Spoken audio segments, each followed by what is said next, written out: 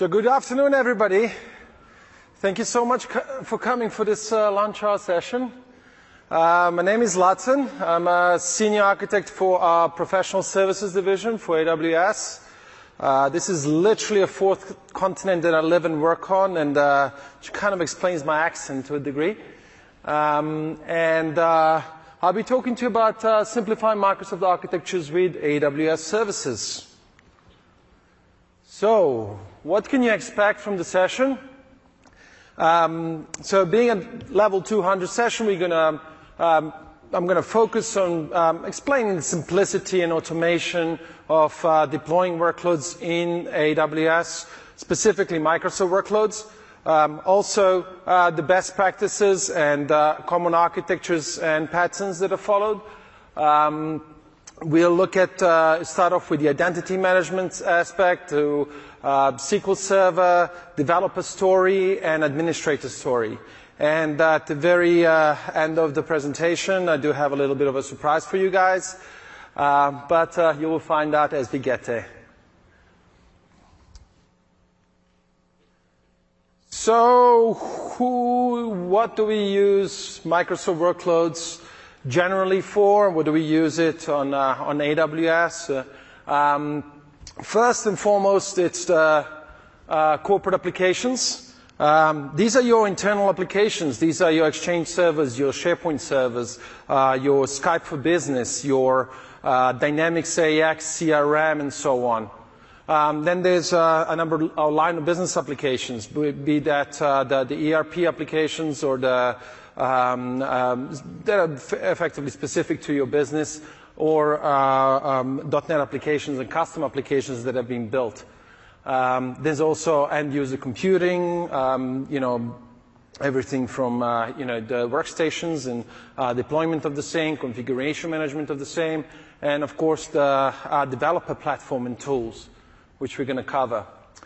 So this is a brief overview of the type of services that we have and that we use for these particular categories, such as business applications, corporate applications, end user. And you can see the underlying services that underpin and support these type of workloads, DevOps and infrastructure beneath it.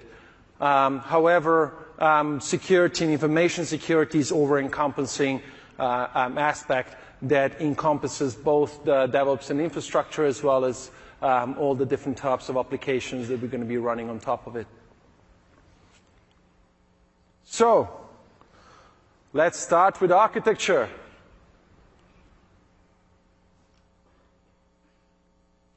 So this is the kind of common type of architecture you're going to find when it comes to initial first deployments of Microsoft workloads in AWS. This is a type of architecture that you will commonly see, if a customer, let's say, is just deploying a single workload in there, trying to test, kick the tires or use a test environment or QA. If you actually go ahead and search for AWS Quick Start, you will actually find a CloudFormation easy deployment of architectures like this for Exchange, for SharePoint, for Lync or Skype for Business, and few others. And they kind of follow this principle and a pattern when it comes to deployment. You're more than welcome to go ahead and kick the tires on it, see how it works, see what the performance is, run it as your POC, and find out what the what the performance measurements are, what the capacity expectations can be, and so on. So typically, what you have the public and private subnet. And as you can see, they're all encompassed within a VPC, which is our virtual private cloud. The individual subnets, you can see we have one for each availability zone to provide the availability between those. And that also provides effectively sufficient availability for most DR scenarios as well, specifically for Microsoft workloads, as well as Linux type workloads.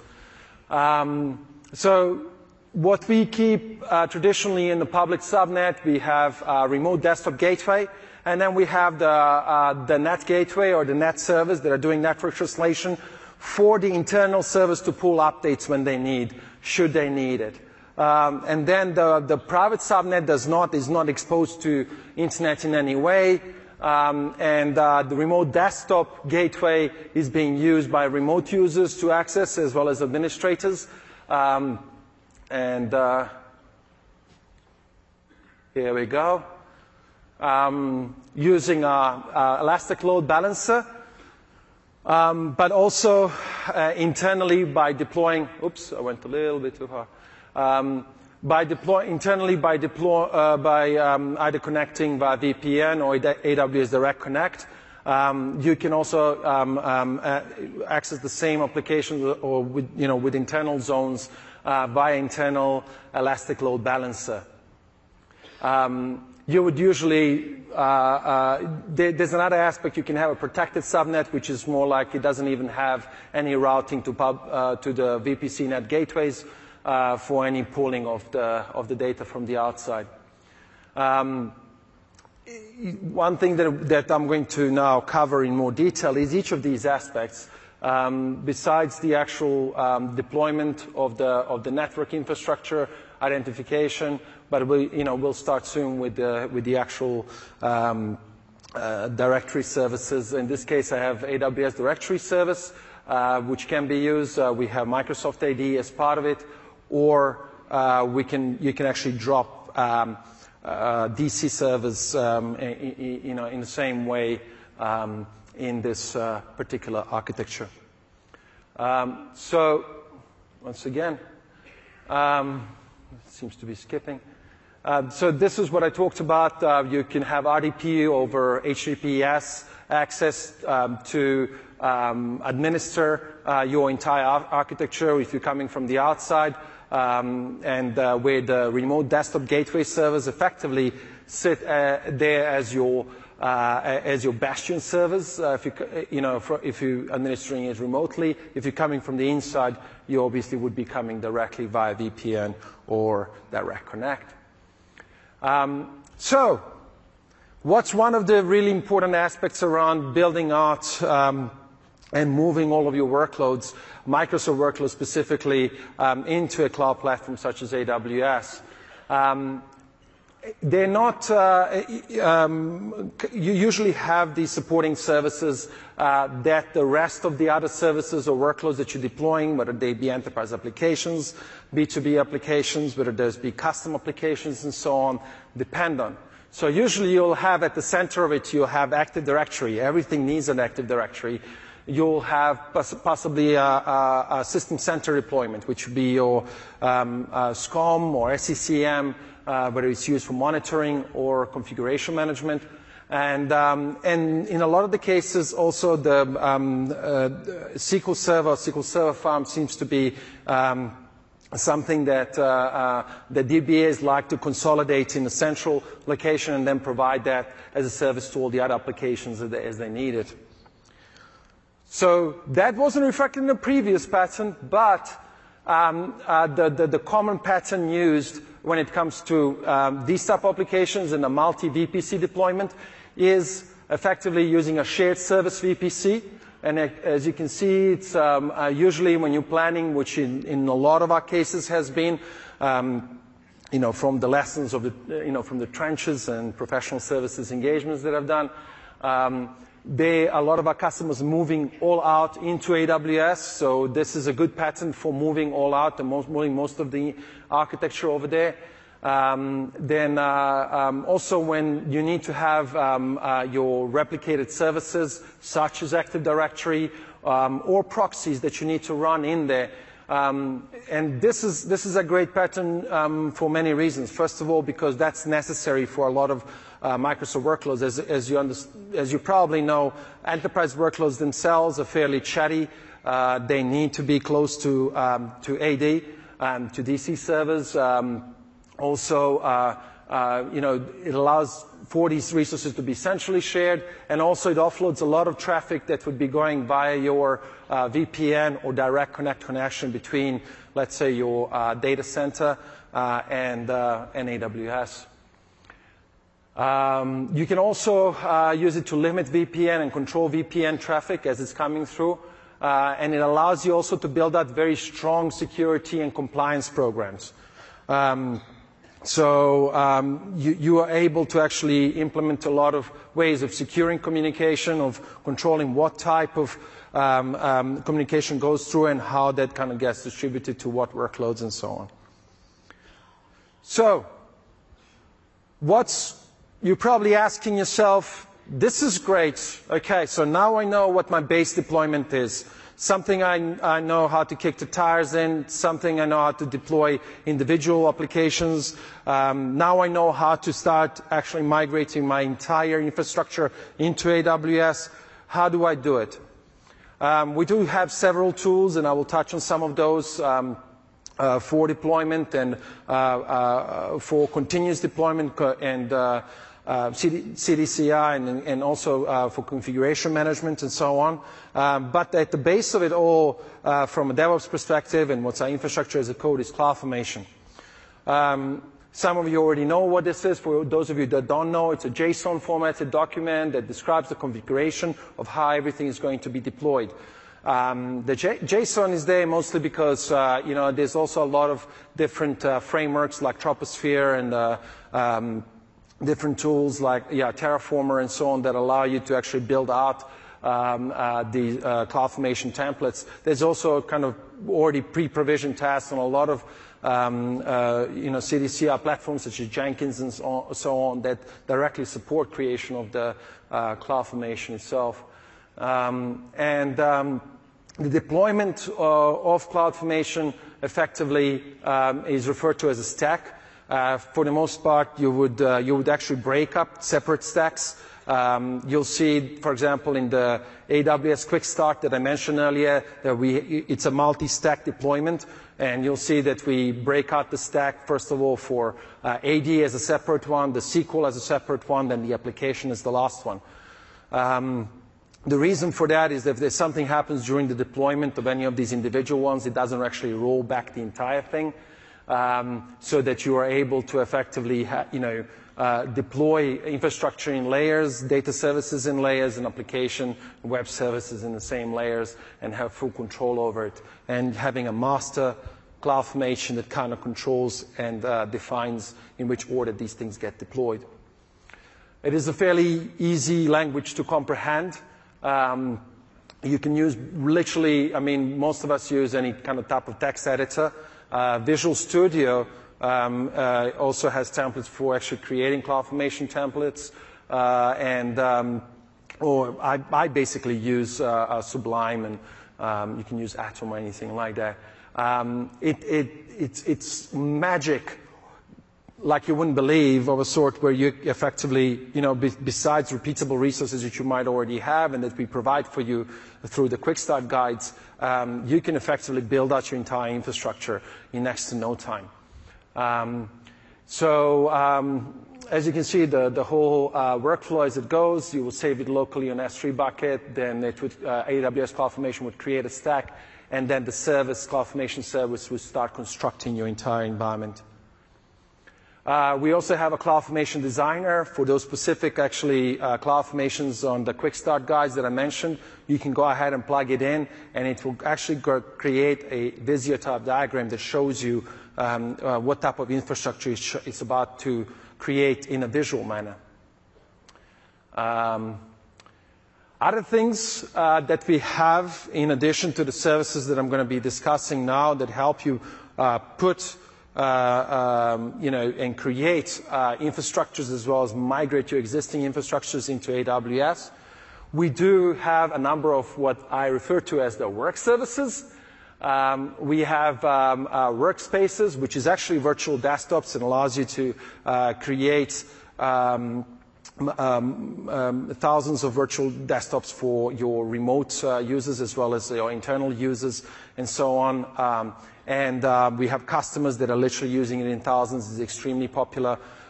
We do have several options on the type of instance types and kind of default OS that is being used, but if you prefer something like Windows 10 and stuff, you can actually create a Windows 10 image and import it, and that can be used for remote desktops, aspects. I strongly encourage you to use it. It's something that I use every day.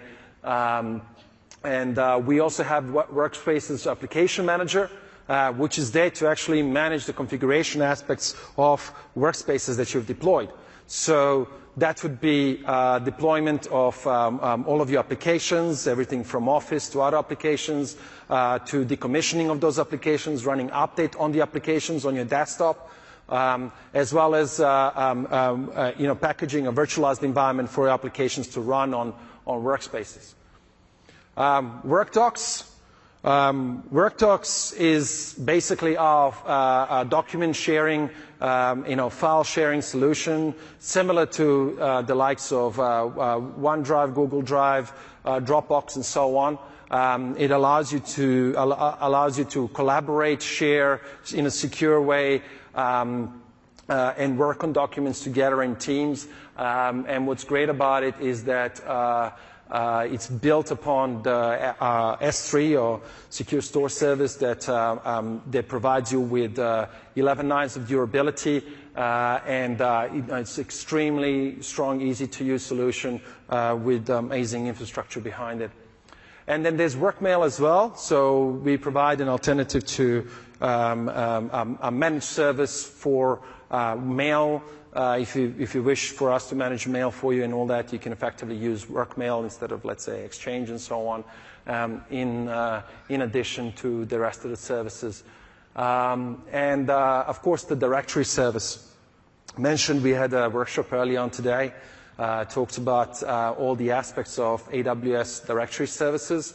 You do have an AD connector, which is more of just a proxy for your Active Directory in AWS. Those are more like for lighter or fewer workloads if you're running. But we do also have Microsoft AD, a full-blown Microsoft AD that now even supports schema extensions and everything. There's a fully managed solution that is fully available, and we can take care of it, and effectively you can extend your directory there or run your entire Active Directory. We have several customers that are running their directory from AWS via AWS Directory Services. And more importantly, this was a very recent announcement. Right now, you can run Windows Server 2016 on Amazon EC2. What does that mean? Besides running Windows Server 2016 Data Center with your desktop's experience and all the great and new features that have come with it, you can also run Windows Server 2016 Nano Server. You can migrate all of your applications to your Nano Server, and there are several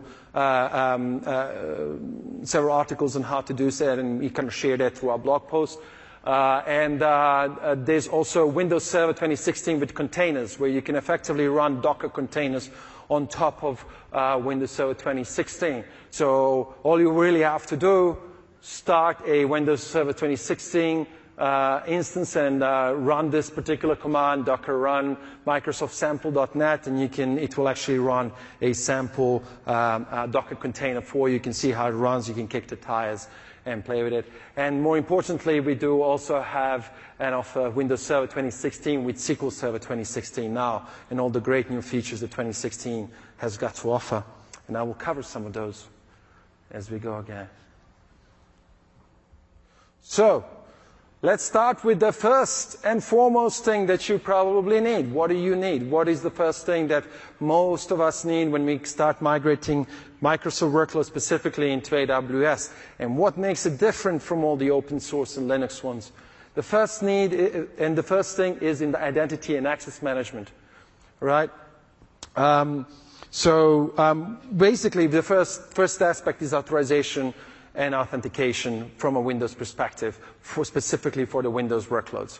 But where does the story start? It starts with our IAM service, AWS Identity and Access Management. which basically provides you with role-based access control to managing all of your resources and services in AWS account.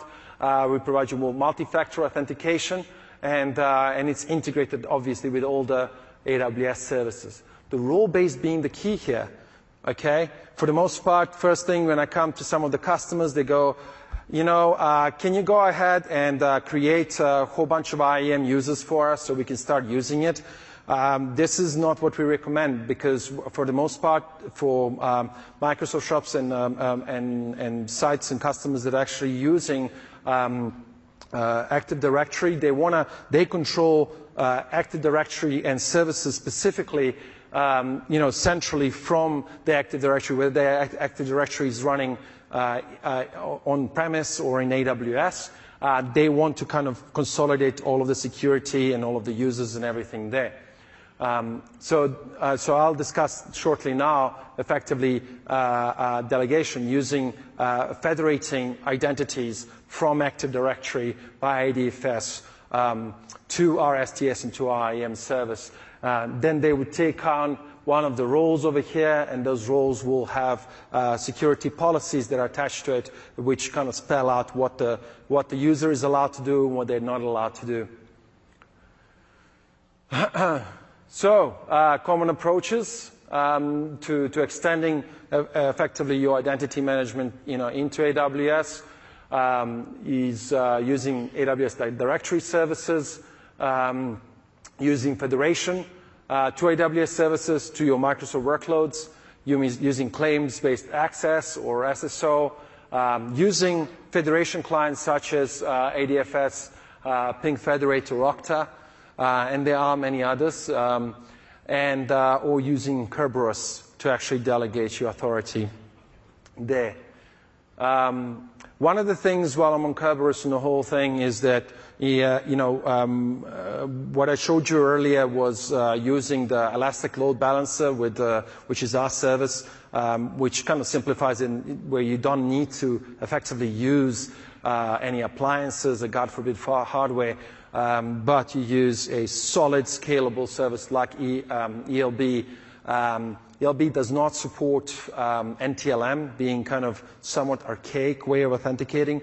It does support, which is more secure and obviously faster and better, either using claims authentication or using Kerberos.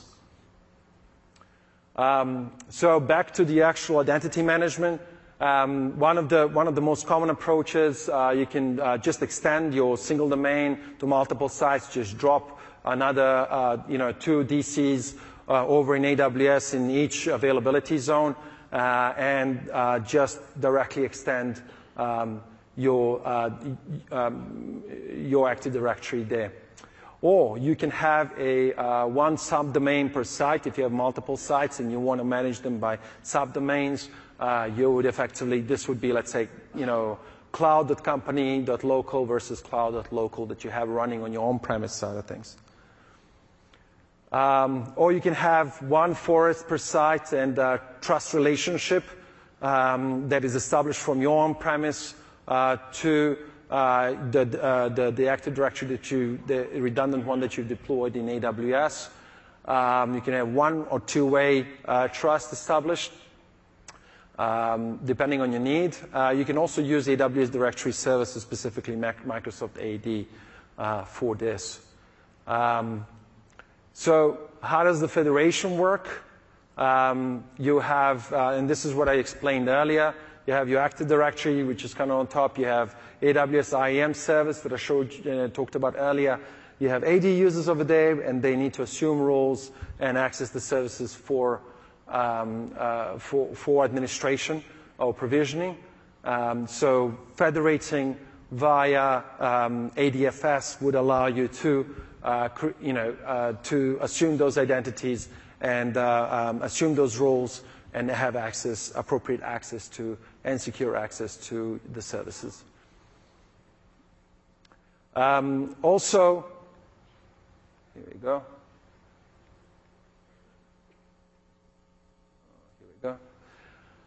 Also, you can have isolated domains. It seems my clicker is skipping.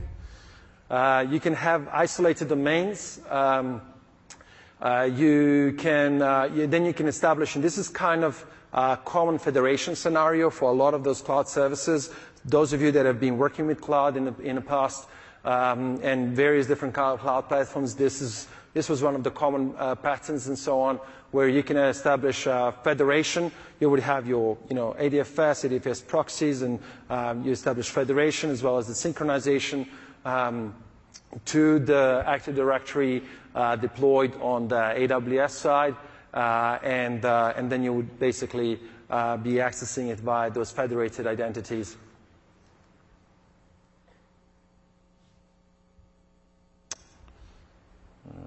Hello, clicker. You can also use, obviously, the same with AWS Directory Services, specifically with Microsoft AD. So, ADFS scenarios.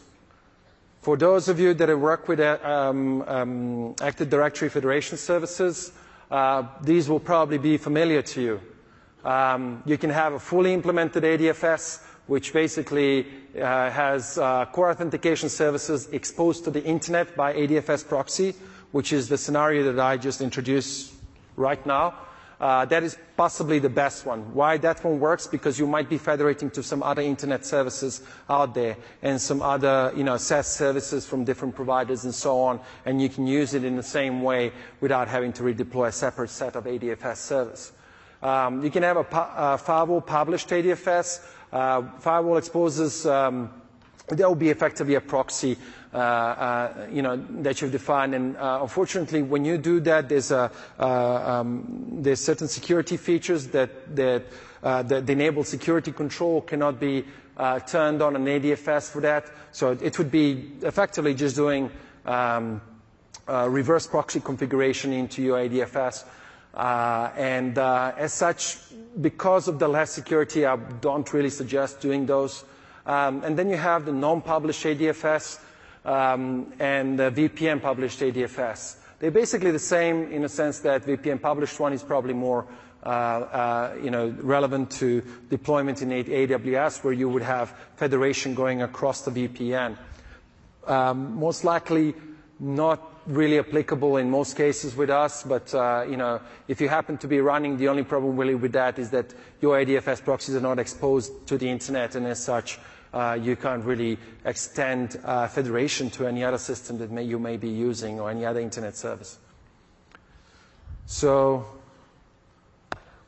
what does the Active Directory Federation Services deployment look like? Pretty much something like this. You would have your ADFS proxies up in the public subnet and the ADFS service running internally with DC servers behind that, and you would have established federation, synchronization back, and as such, you can also have that kind of also deployed to federate to any other systems, to any other sites, and to any other services if you're running it straight out of AWS specifically. You can also replace that with AWS Directory Services, specifically the DC servers on the bottom, and use that together with your deployed ADFS and ADFS proxies in there. So, what this is, pretty much from an overview perspective, we have covered the actual identity management and extending and federating into AWS specifically for Microsoft workloads. The SQL Server, there are several licensing options. You can purchase an Amazon instance that includes Windows and SQL, like what I showed you with Windows 2016, with SQL 2016. We do have different versions as well on different AMIs you can use. Or you can purchase your Windows AMI and install SQL Server yourself, but bring your own license. Both authentication methods are being supported, and you can have full control over it. You can run any type of high availability and DR scenario on SQL, the most common one being the always-on availability groups, which is actually an evolution of log shipping, and kind of a third generation after mirroring and so on. Or you could be running failover cluster instances. The main difference with the failover cluster instances so this would be basically your common always-on availability group with synchronous commit. Separate things. You always-on availability group for SQL 2012 allows synchronous commit between 2 instances and 4 asynchronous commit instances. And 2014 supports 2 instances for synchronous and 8 for asynchronous. And those can be also read replicas. And you can use them for reporting, or you can use them to run analytics on it, and so on. And 2016 allows actually 3 synchronous commit servers, with 3 in total, and many more asynchronous replicas that are going to be running. So this is a very common scenario, very common deployment that we have for most of our customers.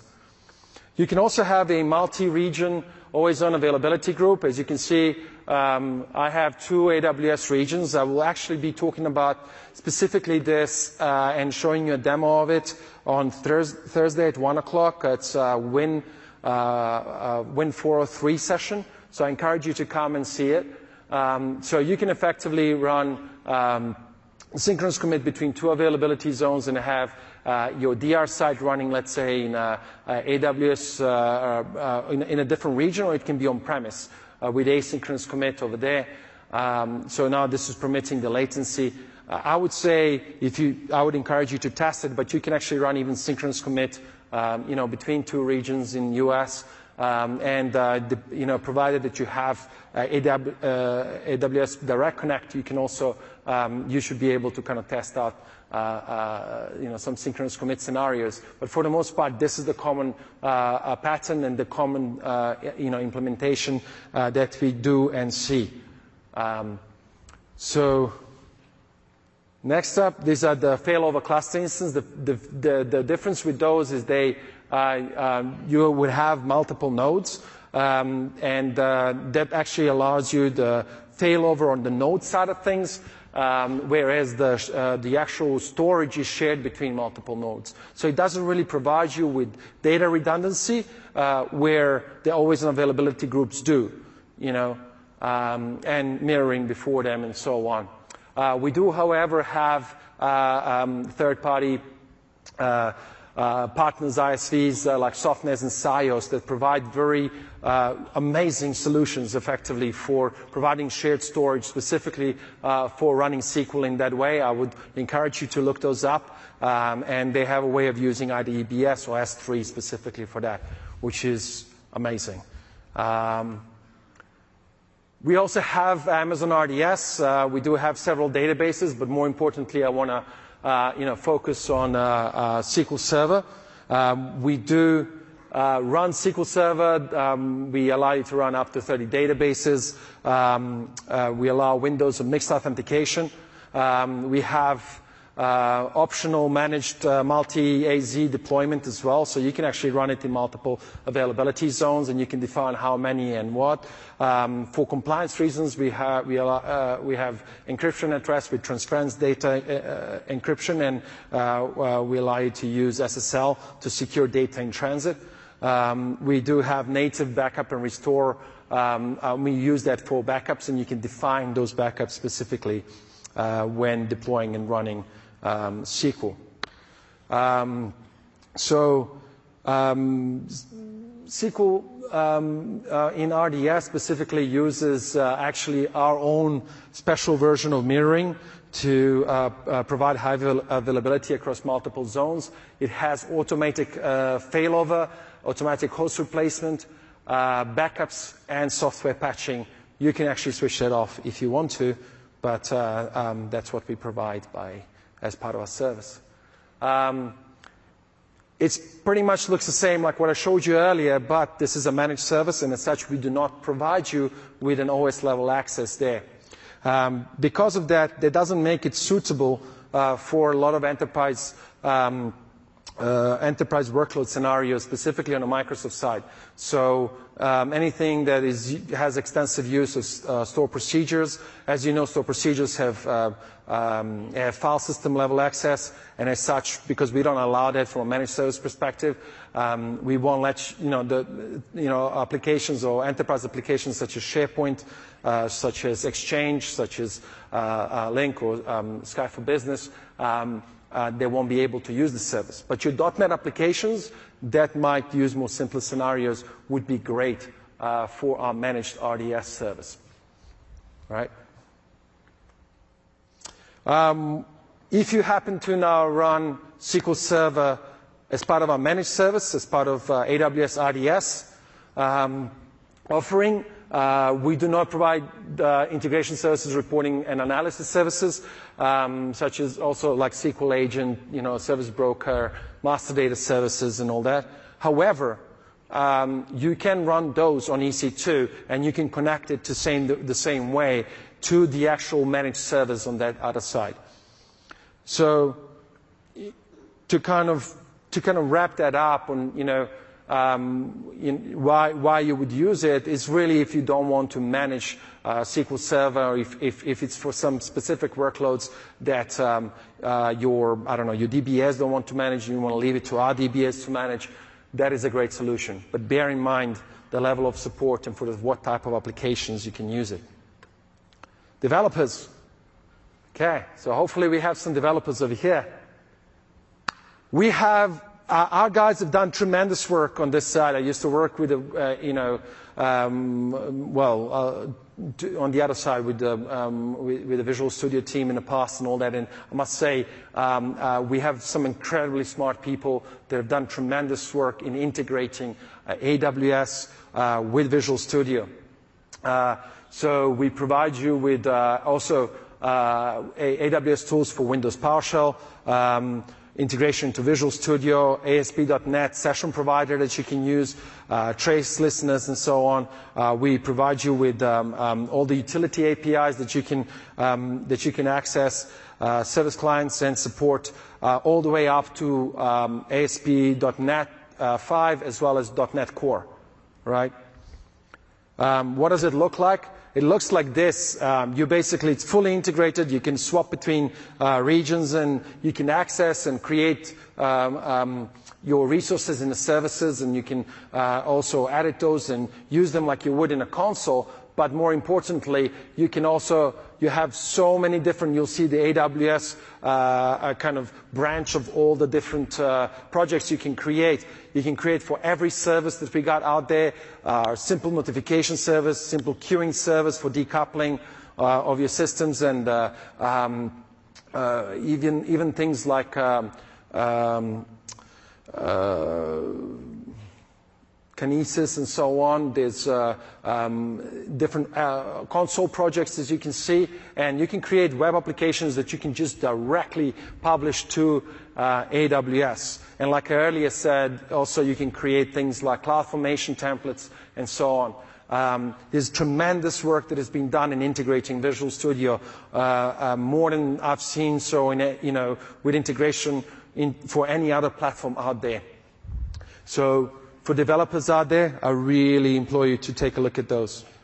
Other things that developers can look forward to, there's an integration directly with Elastic Beanstalk, which is our deployment DevOps service that allows you to deploy your solutions, updates, and services directly to EC2. You can deploy it with automatic log rotation to S3. We also have several other services that you can use in the same context. We offer Code Commit, which is effectively our Git that you can use. Code Deploy, which is kind of a more detailed way of deploying solutions and updates to the servers, an alternative to Elastic Beanstalk, and more. I would say, like, you have a lot more control over how you want to deploy it, the way you want to deploy it to multiple servers, specifically things like rolling updates and so on, and access to any errors during the deployment, specifically of your packages. Let's say if something happened on specific servers and all that. So it gives you this insight, as well as the version control, so that you can roll back earlier deployment in case something went wrong. And there's Code Pipeline on top of all that. And Code Pipeline is amazing because it provides a workflow for the entire DevOps pipeline, from code commit, code deploy, and other services like Jenkins and so on, all the way from development to test to QA to production. There's .NET SDK, PowerShell integration that I mentioned, and native integration also into other non-Visual Studio IDEs that you can use. Administration. This is pretty cool, pretty amazing stuff. A lot of people that go firsthand and deploy solutions, specifically Microsoft solutions in our environment, they're like, okay, we want to run we want to use PowerShell to actually manage not just our workloads, but also AWS services. We offer that, but on top of that, we have something called an SSM server and EC2 run commands. And what an SSM server is, it's basically a free service that we offer to everybody.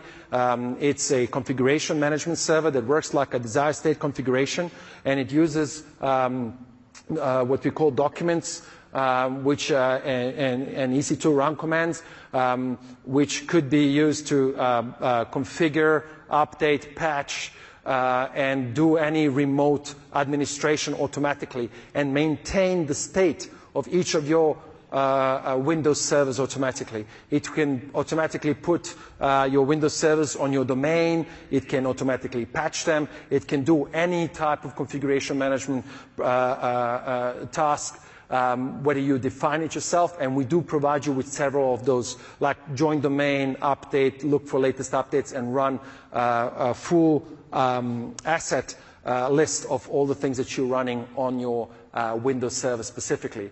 This was very much built for running Windows workloads, and this is, in addition to everything else, proof of all the love we have and support we have for Microsoft and Microsoft workloads. These are the examples of the SSM commands. Run commands with SSM. As you can see, these are all the Windows one specific, listing Windows inventory, update config, run PowerShell script, configure Windows Update, install applications, and so on and so on. You'll specify your MSA package and all that. And then in case somebody changes something on any of the servers, the SSM server will make sure that that change is rolled back, and it will re-update or repatch that specific server. Monitoring. Last but not least, before I have this little surprise for you guys, the main services that we have for monitoring are CloudWatch, CloudTrail. CloudWatch provides instance level monitoring, but it doesn't provide application level monitoring. For those you can actually write those logs directly to CloudWatch, and that's fairly easy to do. There's also a number of different third-party monitoring applications that do that for you, and they write to their own service, such as Datadog, such as AppDynamics, and so on. The great solutions. I encourage you to look at those. CloudTrail is your service that actually provides an entire inventory of everything that you're running in AWS and tracking. It also allows, I mixed it up. Config is the service that provides the entire inventory of everything that you're running, and you can also write policies like governance around what each account or each VPC needs to have and all that. So you can enforce those policies, or you can report on those policies, back to your ops team. You can also provide a level of automation with Lambda, for example, with serverless applications like that. Like if, let's say, if resources are not tagged, and I really strongly suggest you tag all of your resources, that tags are either automated or they're enforced. And in some cases, I've built solutions where, on top of config, that go ahead and if people don't respond to tagging, for example, and to these kind of governance tasks, to destroy those resources, and that way force people to use AWS properly and to use your environment the way you intended it to be used, right? And then CloudTrail is really kind of, it logs every single API call. So even whether you're doing it from a console, whether you're doing it from Visual Studio, whether you're doing it from a PowerShell, all of these are effectively, in the end, API calls that are made to the services. And as such, it provides an audit of everything that has been done. VPC flow logs, extremely important. These are the things where you actually can, you have logs that provide you with insight in all the traffic that is happening between your instances and what's hitting them or not. And that you can use to automate any actions for possible attacks or intrusion detection or anything like that. From a security perspective, those things are amazing. There's also Trusted Advisor. Trusted Advisor you need to look at. It actually goes ahead and lists out, all the things, all the best practices. It flags any resources that you didn't deploy or secure properly, and anything that where you might be wasting too much money and bringing up excessive cost, and provides you with solutions and suggestions on how to provide. But without further ado, I will go ahead and introduce Bill Roth. He's a VP of Enterprise Systems from Hess Corp, and he's got a great customer story. So I told you something about running AWS, running Microsoft workloads in AWS. He will, let's hear it for somebody who's had a lot of experience doing so. Zlatan, thank you. As he mentioned, my name is Bill Roth, and I'm Vice President of Enterprise Systems for Hess Corporation. If you're not familiar with Hess, we are a global oil and gas company based in Houston. Currently, we're in the business of exploring for and producing hydrocarbons offshore and onshore here in the U.S. and around the world. Our AWS story actually started back in 2013 when Hess was a very different company. At the time, we were what's known as an integrated oil and gas company with not only exploration and production business, but refining, marketing, and retail. Anyone who lives on the East Coast might be familiar with our Hess-branded gas stations. And back in 2013, we sold off that business. At the time, when you carved out a business of our size and sold off a major division, the state-of-the-art was to go out and procure tons of hardware, build massive redundancy of your environment, get it ready for the buyer, and then turn it over and give them not only the business, but also give them a very elongated agreement where they could run on your hardware for, in some cases, many years. We decided in 2013 to try something different and to move the carved-out businesses to AWS. So at the time, we sold 6 different businesses, some of them with as many as 170 applications, and we're able to move them to AWS in less than 9 months. The tradition of having to build the infrastructure and run it yourself for a long time just didn't make any sense to me at the time, and we felt that there was a better way to do that. So some facts. We moved all kinds of Windows workloads. We were one big integrated oil and gas company back at the time. We had a single Exchange environment. We had one massive SharePoint farm. We were across multiple data centers. We ran hundreds and hundreds of applications, SharePoint, Documentum, SAP, Hyperion, Dynamics, Salesforce, hundreds of custom .NET applications, you name it, we ran it. And our job was to kind of carve out each of those and move what we could to the AWS environment. So 3 phases. The first phase of the divestiture, we moved 170 applications. It took us 6 months. And at the time, Amazon didn't have all the frameworks and quick start guides and all the other tools that Zlatan's talked about now. So we kind of figured that out as we went. But still, to be able to move 170 applications over 6 months was pretty incredible. But we got better. And the second divestiture was 90 applications. We were able to do that in 3 months.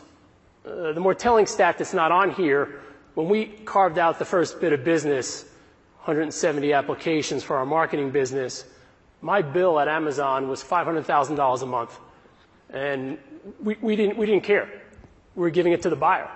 So anytime we couldn't fix a problem, we just bought more disk, and we bought more servers, and we made things faster, and we bought more redundancy. But then when I carved out the second part of business, the knowledge that we gained and the maturity that we gained around how to optimize our Windows workloads, yes, it was a smaller carve-out, but our bill at the end of the second divestiture was $50,000 a month. So we moved about half as many applications, but cut the bill by about 90%. Now, I will say that Jeff Bezos and the team helped us with some massive price cuts along the way, but a lot of it was just getting smarter about how to optimize our workloads as we got ready to carve them out. So now that we've done that within the businesses that we've sold, now we're moving it to our core business.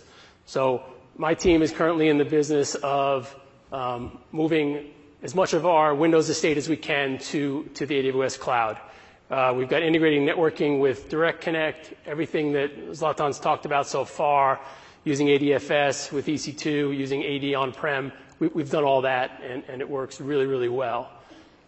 You'll see in the top of the slide just some examples of the kind of applications we moved: HANA, Documentum, Oracle Hyperion.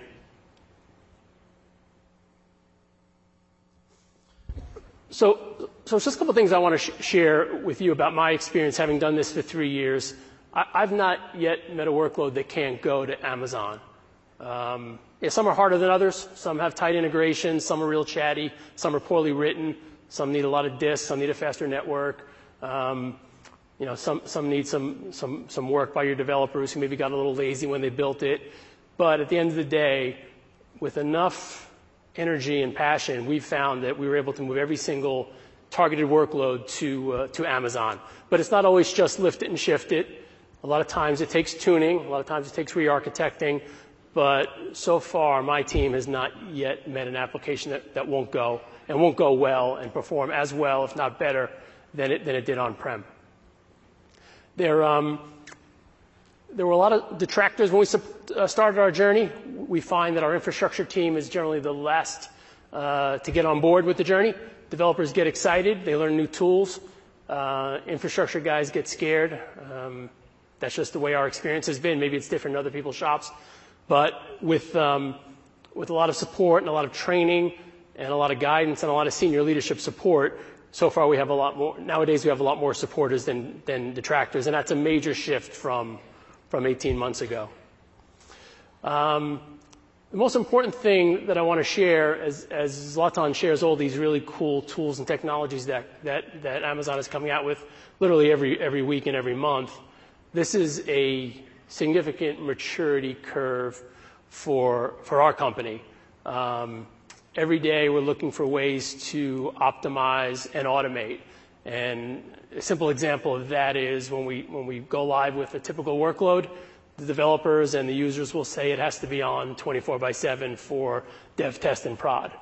And then we kind of chuckle at that, and we push back and ask for a window. Just give me 2 or 3 hours in the evening, I can shut your dev environment off. And invariably they give in on that, and then we push it further. And then we get to on-demand firing up of dev and test. And now we're moving toward fully encapsulated code that instantiates dev and test on demand, and we actually have no dev and test environments. I mean, that's the typical maturity I find of environments like this. Production is a little bit different. You need to have it on all the time, and thankfully Amazon has great tools for high availability and disaster recovery and management that Zlatan talked about. But we find a lot of value in being able to change the model around how we run dev and test. Instances get right-sized every day. We found in our migration to AWS many instances of applications that were completely over-provisioned, some to the tune of 90 or 95%. And as we build out in Amazon, what we do is we build out for the smaller instance size, and then we scale up if we have to, as opposed to a traditional model, which says you over-provision because you don't want to have to go back and buy new hardware because it's just too hard to put that in. And as I said before, we're building our test and dev environments on demand. So overall, just wanted to share with you, I know it was brief and that's all the time they gave me, but I just wanted to share with you that as it relates to moving Windows workloads to Amazon, from a real customer experience, and our shop probably isn't that different from anyone else's Windows shop out there. If you had it, we had it, right? AD, Exchange, SharePoint, Lync, file management systems, document management systems, information management systems, custom applications, off-the-shelf applications. We have it all. Most big shops have it all. And what we've seen is that with a little bit of work and a little bit of imagination, the tools available from Amazon will let you move all those workloads to the cloud without too much trouble and with a lot of real value at the back end. So just wanted to share that. Thank you for your time.